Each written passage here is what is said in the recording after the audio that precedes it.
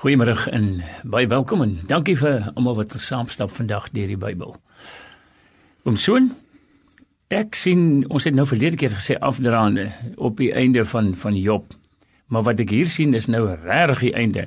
Ons blaai vandag na Job 42 toe en dit is die laaste hoofstuk in Job. Maar ek moet sê, ek het 'n klomp waarde en perspektief en balans gekry hier in my begrip van baie dinge.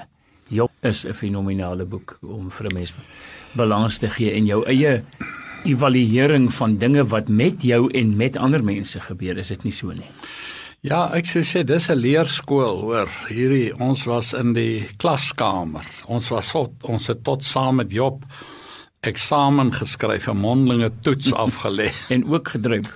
Ja, hy het gedryf. Ek onthou nou, ek wil nie weer oor my praat nie, maar ek moes jare terug vir Grieks 3 moes ek 'n mondelinge eksamen aflê by die 2 professore. Nou hoor jy om nou van Grieks na Afrikaans toe te vertaal vinnig so. Hulle sal vir jou sê, lees dit en sê dit vir ons in Afrika. Maar dan sê hulle, okay, Afrikaans sê dit vir ons in Grieks, hoor jy? Ja. Dan ruk jy dood soos 'n diesel engine. Maar in elk geval, ek is daar deur.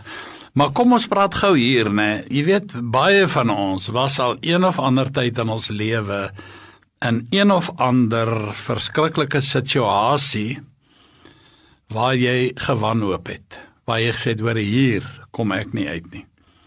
Totdat jy 'n bekende gesig sien. Of as jou ouer broer, of as jou pa, of jou ma, of familie, of wat ook al. Al is dit net een persoon teen 'n gang, jy weet, dan ek lag nou, ek dink alweer aan iets anders, ek sal dit nou maar vinnig vertel. Maar nou, as jy nou, jy weet nou, hierdie persoon sien en besef jy, die stryd is gewonne, jy weet, dit is verby. Nou net so was dit nou met Job. Ons gaan nou sien, hy sê vir God, ek het van hoor sê u geken, maar nou het ek u gesien. Nou ons gaan nou 'n bietjie daaroor ook praat. Hoe het hy God gesien? In sy geestesoog, in die natuur of wat ook al. Nou sê ek in hierdie verband, jy weet, om 'n waterval te hoor, is mos nie naaste by om dit te sien nie. Kyk, as jy na by die Victoria watervalle kom, dan hoor jy die gedruis. Maar as jy op 'n sekere punt gaan staan en jy sien dit, dan val jou mond oop. Dan is dit vir jou aangrypend. Nou hier was dit dieselfde met Job. Hy het nou met ander oë na God gekyk. Nou waaroor ek net nou geglimlag het, is 2 dinge. Ek was maar baie kere in die probleem met groter ouens.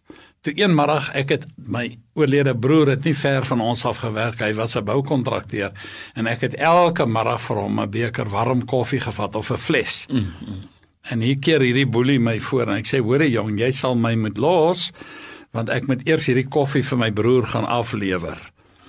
As ek nie kom hy my soek, en dan gaan jy seer kry, maar ek sal gou die koffie aanlewer, kom ek terug en kan jy my slaan. En hy laat my gaan. Is jy ernstig? Ek beloof jou. Gladde mond gehad, Soon Zevenster op sy jong dag. In 'n ander geval, het is ook weer komies. Ek het ook weer die dag, ek weet nie wat het ek verkeerd gedoen nie, maar die hele klas was teen my. Of van hulle. En hulle het vir my gesê, die seuns sê, ons kry jou by die hek. Nou sit ek daar, ek het in die bank gesit naast aan die vensters. Nou kyk ek hierdie vensters, maar alles toe. Net die onderstes, hy so 45 grade skryf hy oop, maar jy kan hom nie verder oop nie. En die oopmaakstok staan heel voor in die klas. En nou wonder ek, hoe gaan ek hier uitkom, en die volgende oomblik hoor ek 'n geluid. En dis asof 'n ton van my skouers afval. Want ek hoor toe my oorlede broer se motorfiets, sy Harley Davidson. Daarom is 'n Harley Davidson se klank tot vandag toe vir my mooier as musiek. En toe hy daar draai, en hy weet mos nou waar sit ek, en hy gaan stop daar, en hy waai vir my. Toe het ek geweet, die stryd is gewonnen. Ek stap daar uit, en die dag toe ek agter op daai motorfiets staan, daai Harley Davidson, en ons ry weg, was dit 'n onvergeetlike oomblik. Dit was 'n tonguitsteek oomblik vir my. Toe kon die boelies niks doen. Hulle kan niks doen nie. Okay, nou gelukkig was dit die laaste dag, was skoolvakansie, né? So, en as hulle terugkom, het hulle mos nou die goed al vergeet. Maar in 'n geval, lang storie kort, ons wil nou nie onnodige tyd mors nie, maar ek dink dis presies hoe Job dalk moes gevoel het, maar hy het nou nie God gehoor nie, want die Here het al in donderweer daar gepraat, en dit maak jou bang, maar hy sê ek het u gesien. Nou ons moet nou net dink, jy weet, hier is Job, ek weet nie of hy gelê het of wat nie, maar hy's platgeslaan, hy het seer gekry, jy weet, hy is deur sy vriende of sy sogenaamde vriende is hulle nog verder vertrap. En toe begin hy opkyk. Nou, ek weet nie, jy weet, ek dink maar, het hy dalk die aand gelê in die sterrehemel bewonder? Want jy weet, Psalm 19 sê vir ons, ek wil dit tog vir u lees in die boodskapvertaling. As jy opkyk na die hemel, sien jy hoe die ruimtes daarbo God se grootheid uitstraal. Sy eer is oral in die lug opgeteken. In die blou hemelruim sien jy wat hy alles met sy eie hande gemaak het. Alles wat hy gemaak het, vertel hoe belangrik hy is. Dis asof die een dag met die volgende dag praat en die een nag vir die volgende nag fluister. Hulle dra die boodskap van God se eer en grootheid verder en verder oor. Jy hoor geen geluid nie, hulle praat nie met mense woorde nie, hulle boodskap word versprei sonder klanke. Daar's nie 'n millimeter van die hemel of die aarde wat nie vertel hoe groot God is nie. Alles wat hy gemaak het, ja, alles, tot by die verste plekke wat ons kan sien, is vol van sy eer. Nou ons moet, jy weet, as 'n mens net in die aand, as jy 'n grasperkie het, of sommer net iets, en jy gaan lê op jou rug, en jy kyk in die hemelruim in, dan sê jy onwillekeurig hoe groot is God. Nou daar's 'n Duitse vertaling. The heavens proclaim the glory of God, nature, scripture and the suppliant in Psalm 19. Nou al wat ek hier wil sê is, hierdie ou dit in Afrikaans vertaal, hy sê die melkwee besing die roem van God. Arctur, seker een van die sterre of wat, is 20 mal groter as die son. En Antares is 487 mal helderder as daardie een se lig. Sigma van die Dorado het 'n helderheid van 300.000 sonne. Sjoe. Alpha van die Orion is gelyk aan 27 miljoen sonne. En Aldebaran het die deursnee van 50 miljoen kilometer. Alpha van die leier is 300.000 ligjare van ons verwyderd, en die nevelwolk van die boot is 200 miljoen ligjare van ons af weg, en hulle almal verkondig die werk van sy hande. Sure. As jy dit lees, dan weet ek nie hoe klein moet ons voel nie. Die groote, almagtige God, wat hierdie goed beheer, die sterre en planete in hulle bane hou, die maan en die aardbol opgehang het aan 'n niks. Hy het nie 'n portretraam opgehang nie. Hy het hierdie massas opgehang aan niks. Dis vir my onbeskryflik.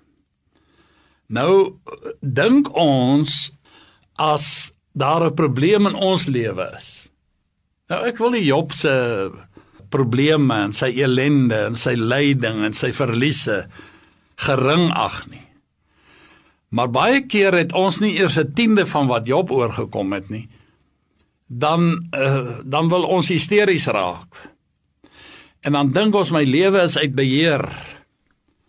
Maar dan dink ons nie, maar God is in beheer. Hy beheer alles, die planeet, alles is nog iets. God bly in beheer, selfs in jou skermutselings of wat ook al, vriende. Ek weet van mense wat hysteries raak oor die geringste foutjie aan 'n motorkar of wat ook al, iets wat verkeerd geloop het of iets wat stikkend is. Ja. Dit kan so gering wees as 'n kraan wat lek of 'n geyser wat gebars het. Is vir mense 'n groot krisis. En dan wonder hulle, waar's God? Man, God is nog presies waar hy is. So ons moet net een ding onthou, God bly in beheer. En soms gebeur daar groot goed vir mense met, jy weet, in ons denke. Maar dan bly God steeds in beheer. Ons is so klein in vergelyking met God. Maar jy weet nou, kan ons maar gaan kyk, vriende. Die oomblik as God se grootheid en sy beheer tot ons deurdring, dan besef jy ook gelyktydig daarmee dinge gaan regkom. Jy weet, selfs in die dood, ek meen daar's mense wat geliefdes en geliefdes en geliefdes, diep geliefdes, aan die dood mis afgee.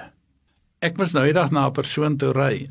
Sy vrou is al 10 jaar dood, hy huil nou nog. Sjoe.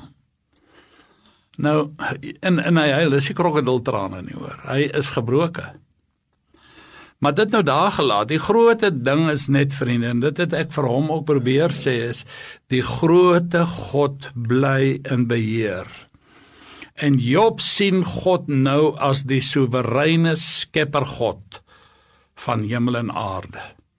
En Here, as U hierdie goeders kan beheer, kan U my goedjies ook kom regstel. En God het. Ons gaan daarby uitkom. Dis 'n aangrypende storie. Nou met hierdie nuwe Godbewustheid, wat baie sterker is as al die vorige verkeerde idees oor God, besef hy nou, God is baie, baie groter as my probleme. God het nog nie vir Job gesê waarom hy so moes ly nie. Job weet nog niks van die goed af nie. Maar Job het ook nie 'n vae idee waarom dit gebeur het nie. Al wat Job weet is, God is hier. Jy weet, en daar is so 2 keer vir my, ek gaan een vir u lees, daar in Josua 5. Toe Josua daar buite Jerigo, vroeg die môre het hy, daar buite Jerigo het hy gestap. En ek dink hy het strategie beplan en net gewonder, Here, hierdie magtige Jerigo, wat gaan ons doen? En ek lees net vir u, en terwyl ek lees vir in Josua 5 vers 13, en terwyl Josua by Jerigo was, slaan hy sy oë op en kyk, daar staan 'n man teenoor hom met 'n ontblote swaard in sy hand, en Josua het na hom gegaan en hom gevra, behoort u by ons of by ons vyande? En hy antwoord, nee, ek is aan niemand se kant nie. Dit is 'n geweldige uitspraak. Hy sê, ek is. Daar in Exodus 3 vers 14 het Moses gevra vir God, Here, wat moet ek vir Farao sê, wie stuur met? Hy sê die Here vir hom, ek is, stuur jou. En hier sê hierdie persoon met die ontblote swaard, ek is die leerowerste van die Here met 4 hoofletters. Nou, Here met 'n hoofletter H en dan ERE is kleinletters. Dit is 'n ander naam vir die Here. Dit is maar net Heer of meneer of Adonai is die ander woord. Maar hierso, Jahwe, ek is die almagtige verbondsgod. Hoor nou, ek het nou gekom. Ek het opgedaag. Terwyl God alomteenwoordig is, maar vir hierdie spesifieke saak het ek nou opgedaag. En weer daar kom tye in 'n mens se lewe dat jy net besef, God is hier. En dit is wat Job nou besef. Die Here het opgedaag. My stryd is verby. Hy het nooit weer daarna verwys nie. Hy het nooit gaan ou koeie uit die sloot grawe nie. Hy het nooit sy vriende verwyd nie. Niks. Hy het net van hierdie dag af gedoen wat God vir hom gesê het om te doen. Nou jy weet, die kwessie van vertroue, Job hoef nie meer te weet waarom nie, Here? Dit was nou genoeg vir hom om te weet wie. Dis God wat in beheer is. Never mind waarom, Here. Ek is maar die klei in die potterbakker se hand. Doen slegs U wil, Heer. U wil met my, al lê ek daar op die ashoop en ek stink. Verskoon die lelike woord, dis nie kanseltaal nie. Ek ruik sleg en ek is gebroke en ek is maar, my bene steek uit. Maar ek is die klei in die almagtige God se hand. En ek vra nie. Ek sê net dankie. Ja, ek sal nooit vergeet nie. Dis 'n ou oom. Toe sê ek vir hom, oom, wat het jy geleer? Ek gaan nou nie sy naam noem nie, hy's 'n bekende man. Toe sê hy, ag my kind, al wat ek nou doen is, ek sê baie meer dankie, as asseblief. Hy sê, en dan, ek beheer mense met baie meer liefde, as hy het in gebied, ingesteldheid. Ek sal dit vir altyd onthou. Nou vriende, die vraag is maar net, het u en ek al in ons lewe op daai plek gekom, waar ons nie sê, Here, never mind die vraag, ek weet nou wie, ek weet u is in beheer, En dis vir my genoeg. En dis meer as genoeg. Nou ja, God kon seker al alles in werking stel, laat hy hierdie swaar kry sou gespaar wees, maar die Here, ons moet dit onthou, het met Satan 'n ooreenkoms aangegaan, en God is die waarborg van sy woord. En hy het Job laat gaan, hy het van perke gestel, hy het gesê, spaar sy lewe, maar die Here het nou niks gesê oor sy kinders nie. En dis almal weg, sy vrou het teen hom gedraai, hy het als verloor. En al wil ons hoe graag agter die skerm sien, Here, trek vir my net die gordyn so entjie oop. As jy nou in Jesaja 43 lees, daar van vers 18 af, ek kan nie nou alles lees nie, dan gaan jy sien, Jesaja sê, die Here het gekom, hy gaan 'n nuwe ding begin. En ek dink Job het nou nog nie Jesaja gehad om te lees nie, maar die hele beginsel, God is hier. Nou, hoe kan God se onverganklike wysheid ons verganklike breintjies inpas? Dis mos nou totaal onmoontlik. Jy weet, die grootte, almagtige God, met al sy onverganklikhede, al sy attribute, sy eienskappe, sy volmaaktheden. Ons brein kan dit mos nie vat nie. Al wat ons nodig het is om te weet, dis God soewerein en hy is in beheer. Wel, as ons nou daarop aandring en aanhou en in verset kom en weier om op te kyk, vriende, verleng jy net jou elende. Die Here gaan jou, kyk, hy haal jou uit, hy sê, soos die smelter die silwer, hy haal dit eers uit, hulle het die smelter gevra, tot voordat ek my gesig nie kan sien in die silwer nie. Ek hou aan die droes afskep, en dan eers as ek my gesig kan sien. Nou weet, soos wat ons hier, ek het hier 'n stukkie raak gelees, dis geruststellende feite, dinge raak nooit buite die beheer of bereik van God nie. Nog nooit het die leisels uit sy hand geglip en laat die perde weghardloop nie. En God is nou nog in beheer van die natuur. Die Here het vir Job gevra in Job 37 vers 15, weet jy hoe God die storm beheer en sy weerlig laat flits uit sy wolke? Hoe weet jy dit? Weet jy dit? Selfs wanneer natuurlike dinge buite beheer lyk, bly God steeds in beheer. Jy weet, dit is vir my ondenkbaar. Ek dink nou maar onwillekeurig aan tsunamies. Jy weet, ek wil nie sê God, wel, wat gaan ons sê? Ek wil niks daaroor sê nie. Al wat ek weet is, God is in beheer van die natuur. Dis met 'n doel wat die Here, jy weet, ek dink dis iets soos 200,000 mense is verswelg.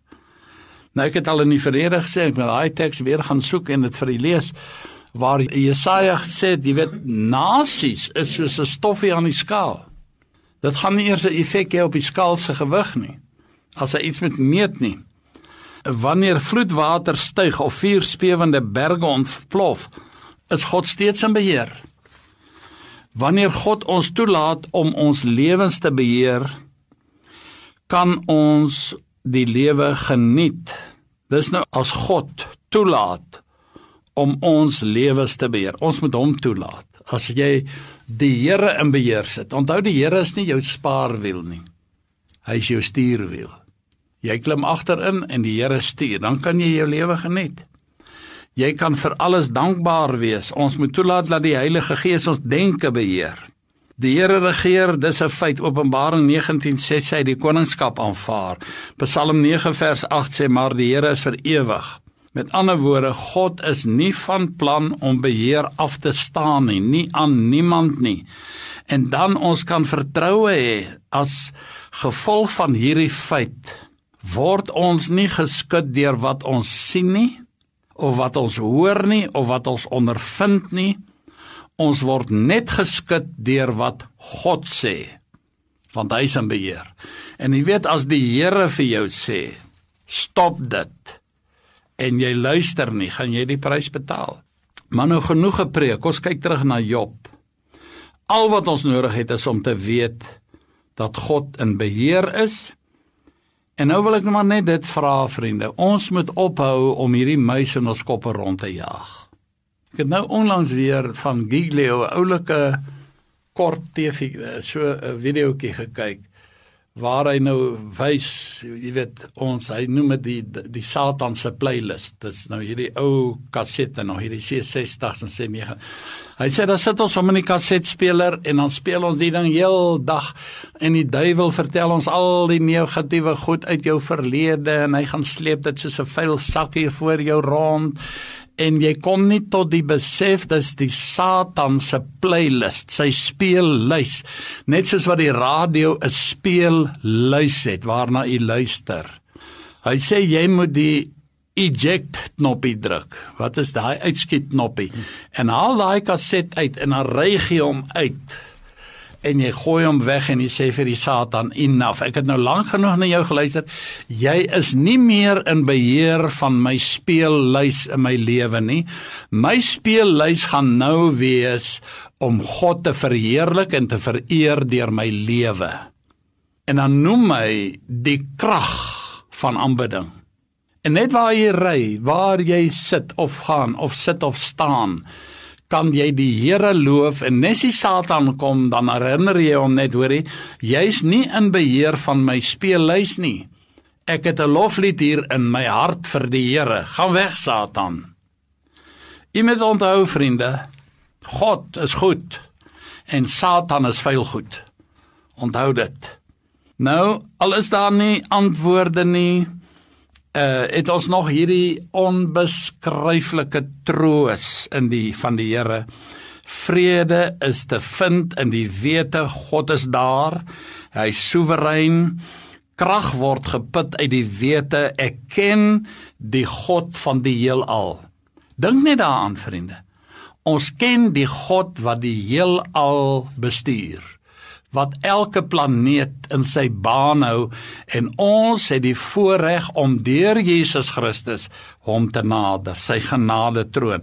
Ek glo nie ons besef altyd hierdie wonderlike voorreg wat ons as kinders van God het nie. Jesus het gesê in Johannes 1 vers 2, almal wat hom aangeneem het, aan hulle die mag gegee om kinders van God genoem te word. Nou ek weet ons word baie keer stilgemaak as kinders. Hoorie, kinders word gesien en nie gehoor nie, of iets van die aard was die sê ding. Maar by God tel hy reël glad nie. Hy is dag en nag is sy oor oop vir jou en my hulp geroep. Ek het noudag die simpel uitdrukking gebruik, en ek wil maar weer oor my hondjie hier lê by my voete optel. Kyk, hy is baie lief vir my, en hy weet ek is baie lief vir hom. Hy is nou al seker so 12 jaar by my, of 11, ja, sê maar 12 jaar, wat hy oral, ek gaan nêrens sonder hom nie. Maar dan wil hy laat jou nie toe om nêrens sonder hom te gaan. Nou, dan partymal wil hy seker maar net sy liefde vir my kom wys, dan wil hy my in die gesig lekker, en partymal dan ruik sy asempie nie so lekker nie, ek nou maar ook sê, het stink maar so bietjie. Maar uit liefde laat ek hom toe, laat hy maar lek, hy sê maar net dankie. Nou sê ek maar, nou kom ons by die Here aan, jy weet, en nou sê die Here, ons dra die reuk van die dood. Vir alles jy nie die Here ken nie. Dan ryk ons met eerbied gesê, ryk ons vir God baie sleg, maar ons dink ons is okay. Maar uit liefde, want God het ons so lief, hy laat jou maar toe om hom in sy gesig te lek, met eerbied gesê. Hy gaan jou nie wegjaag nie. Hy gaan nie sê, sies man, gaan weg, jy stink nie. Dis die liefde van God, en dis die liefde wat ons vir 'n nietige troeteldiertjie het. En ons is baie meer as 'n troeteldiertjie. Vriende, kom ons kyk weer. Job besef nou, God reël alles. Hy besef nou, ek kan God met my hele lewe vertrou. God is God. En nou word Job finaal aan die einde van homself gebring. En weet, dit is goed om aan die einde van jouself te kom. Dit is ook nogal een van die moeilikste stappe, veral as jy 'n persoon van statuur is, om aan die einde van jouself te kom. Maar nou moet ons 'n bietjie kyk, die Job se geloofsreaksie. Hy's nou gestroop van sy statuur, kyk, hy's van alles gestroop hoor. Geld, kinders, roem, eerbied wat hy gehad het, besittings, noem dit alles. En nou moet hy nog van sy statuur, van homself gestroop word, want hy was nogal sparmantig hier tussen.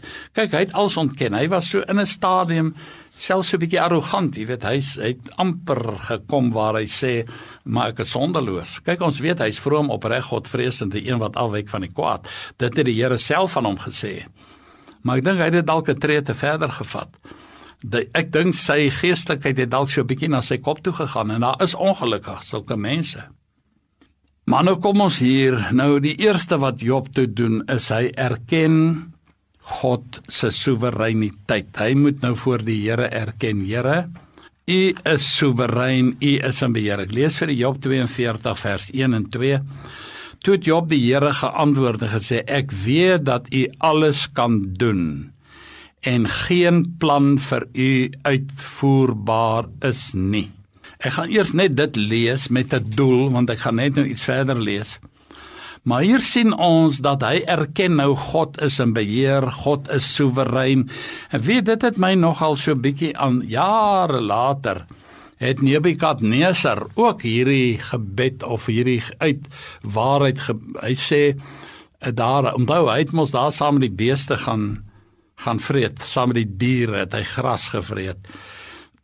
In Daniël 4:34, en na verloop van tyd het ek, Nebukadneser, my oë na die hemel opgeslaan, nes Job, en my verstand het in my teruggekeer, en ek het die Allerhoogste geloof, en hom wat ewig lewe geprys en geëer, wie se heerskappy 'n ewige mag en wie se koningskap van geslag tot geslag is, en al die aardbewoners word as niks geag nie, en as sy wil handel hy met die leer van die hemel, dis die sterrehemel, en die bewoners van die aarde, en daar's niemand wat sy hand kan afslaan en vir hom kan sê, wat doen u nie. Nou dit is waar Job nou is. En dit is nou wanneer die Here jou so 'n bietjie gestroop het van jouself. Dit is wat Dawid sê in Psalm 131, ek lees net 'n paar verse daar in die boodskap. Here, ek dink nie ek is beter as ander mense nie. Verder doen ek nie dinge wat net om raak gesien te word as ek iets doen nie. As ek dit nie kan doen nie, los ek dit uit. Mense probeer soms dinge doen sodat hulle op 'n troontjie geplaas kan word. Baie mense doen goed vir 'n tap op die skouer. Vriende, geniet die week wat voorlê. En so in die begin van 'n nuwe jaar, die boodskap wat jy gegee het vandag is, God is in beheer. Groetnis tot volgende keer.